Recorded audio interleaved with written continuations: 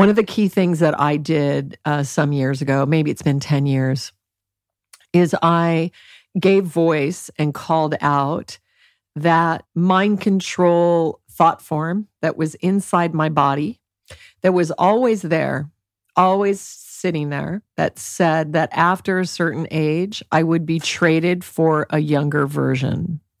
After a certain age, I would be useless to this humanity. And so I decided, and it always gave me a little bit of unease, like a little kind of unease, which was just lurking there in everything. I decided that I was going to shamanically remove it from myself. And you can't always do this, but I did it very effectively. So I do healing work, and I did like a multidimensional sort of ceremony, and I removed it, and I rescinded participation with that lie. And I used the Vedic texts that state, and a monk, Swami Vidyadishananda, who shared with me that the most prolific time in a woman's life in the Vedas is after childbearing years. So it's when we come into all of our wisdom and power and Shakti and creativity, yet our culture has lied to us and told us the opposite. Because this is in the suppression of the feminine, which started thousands of years ago, where we were burned at the stake. The feminine frequency was ripped out of the spiritual history of our planet and all the teachings.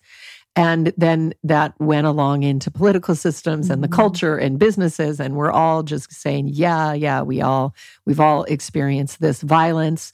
Literally, we've been annihilated physically in other lifetimes, like had brutal things happen, maybe also in this lifetime. Definitely sexual abuse and predatory behaviors. And we've just been suppressed. It's sort of like a disease of the culture that just naturally does it. And it happens in this automatic sense. So freeing ourselves from that lie is something that I am sharing a lot right now. The second thing is, though, one of my investors in Shrimu is a humanitarian woman named Lekha Singh. And she had her first photographic exhibit of Indigenous women in Paris, which is why I was in Paris.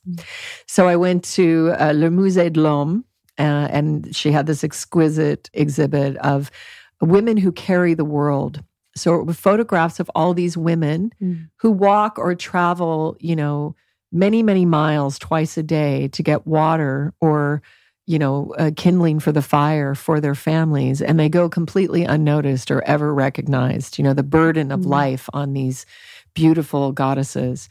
So when I was at her event, I actually met one of her guests was a woman samurai from a female Japanese order. She had been initiated from the age of 6 by her grandmother.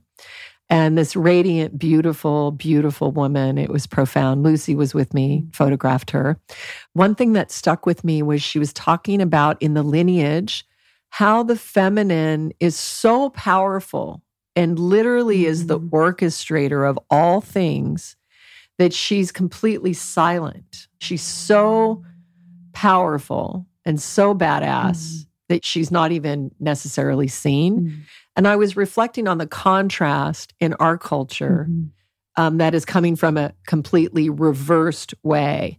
And so sometimes when I've been observing myself, I'll give details that are highlighting things that I have created or have expressed in my life that get accredited to men.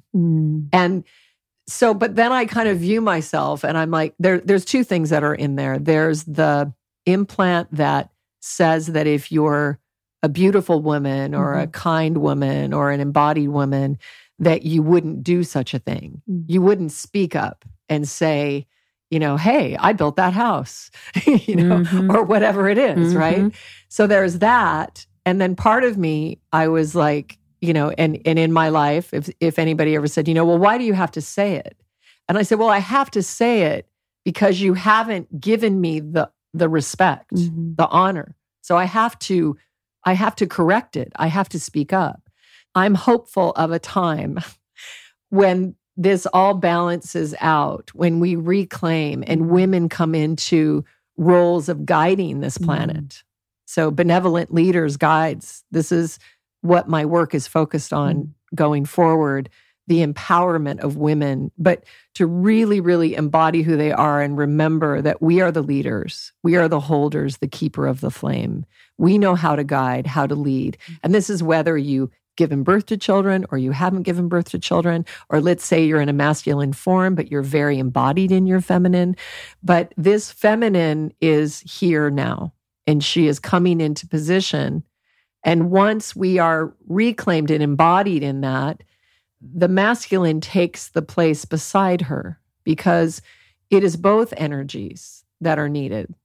So I was really reflecting on that and understanding that, many times I like to be hidden. I align with this.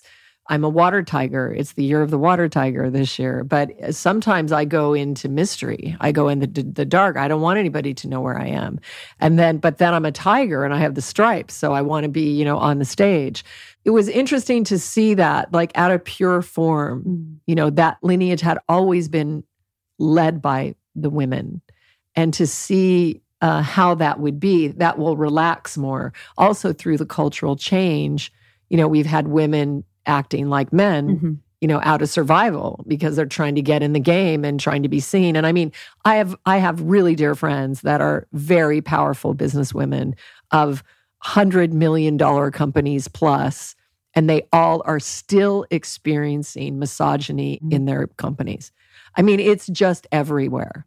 It's for us to reclaim that. It is up to us to rewrite. All of this is not true. It was never true. It was an agenda that was reversed to suppress the light we hold, the wisdom we hold, the knowledge we hold, the creativity, and the capacity to lead, to guide, to love. This is within every feminine frequency, every pure heart. I think for a lot of people, and you spoke to it, and this is what I'm really working on with my community and in my life, is unlearning the idea of the feminine that relates to capitalism, and that relates to capitalism in the way where we're seeing the promotion or being CEO or the burnout, or like this idea that to be equal, we must be like the masculine. So I'd love to explore and hear from you, what are some practices that our audience can take, and however they express in their balance of masculine and feminine is unique to their essence. And I believe that each person has their own, unique formula, so it might be different. But what are some feminine practices that feel really like the healing of the feminine to allow the energetics that will come forward in their life? Yeah, that's beautiful. I mean, for me, the most powerful is being in the mirror naked. That's just it, and full really. Length? Oh, full length, sure. Full length, yeah. Even oftentimes I just light a candle and just be naked and just sit down and just really, really commune and really digest and understand that the feminine and existentially, well, you would say it's the magic, the mystic, but also the eternal creator, eternally creating forever. So it's just understanding that is not, this paradigm is falling. And again, it was all by design, so it's all fine. But now it's about really embodying that magnetism, through the alignment, through the embodiment and understanding. Thank you so much for tuning in to Morning Microdose by Almost 30. We hope you enjoyed waking up. As always, we encourage you to take what resonates and leave the rest. If you enjoyed this trip, tune into the full episode on the Almost 30 podcast. All episode information can be found in the show notes. Make sure to subscribe, and if this becomes a part of your morning routine, be sure to share it with a friend. We have new inspiring doses Monday through Friday. Follow us on Instagram at Morning Microdose, and follow Almost 30 at Almost 30 Podcast. Thanks for listening. We'll see you in the vortex.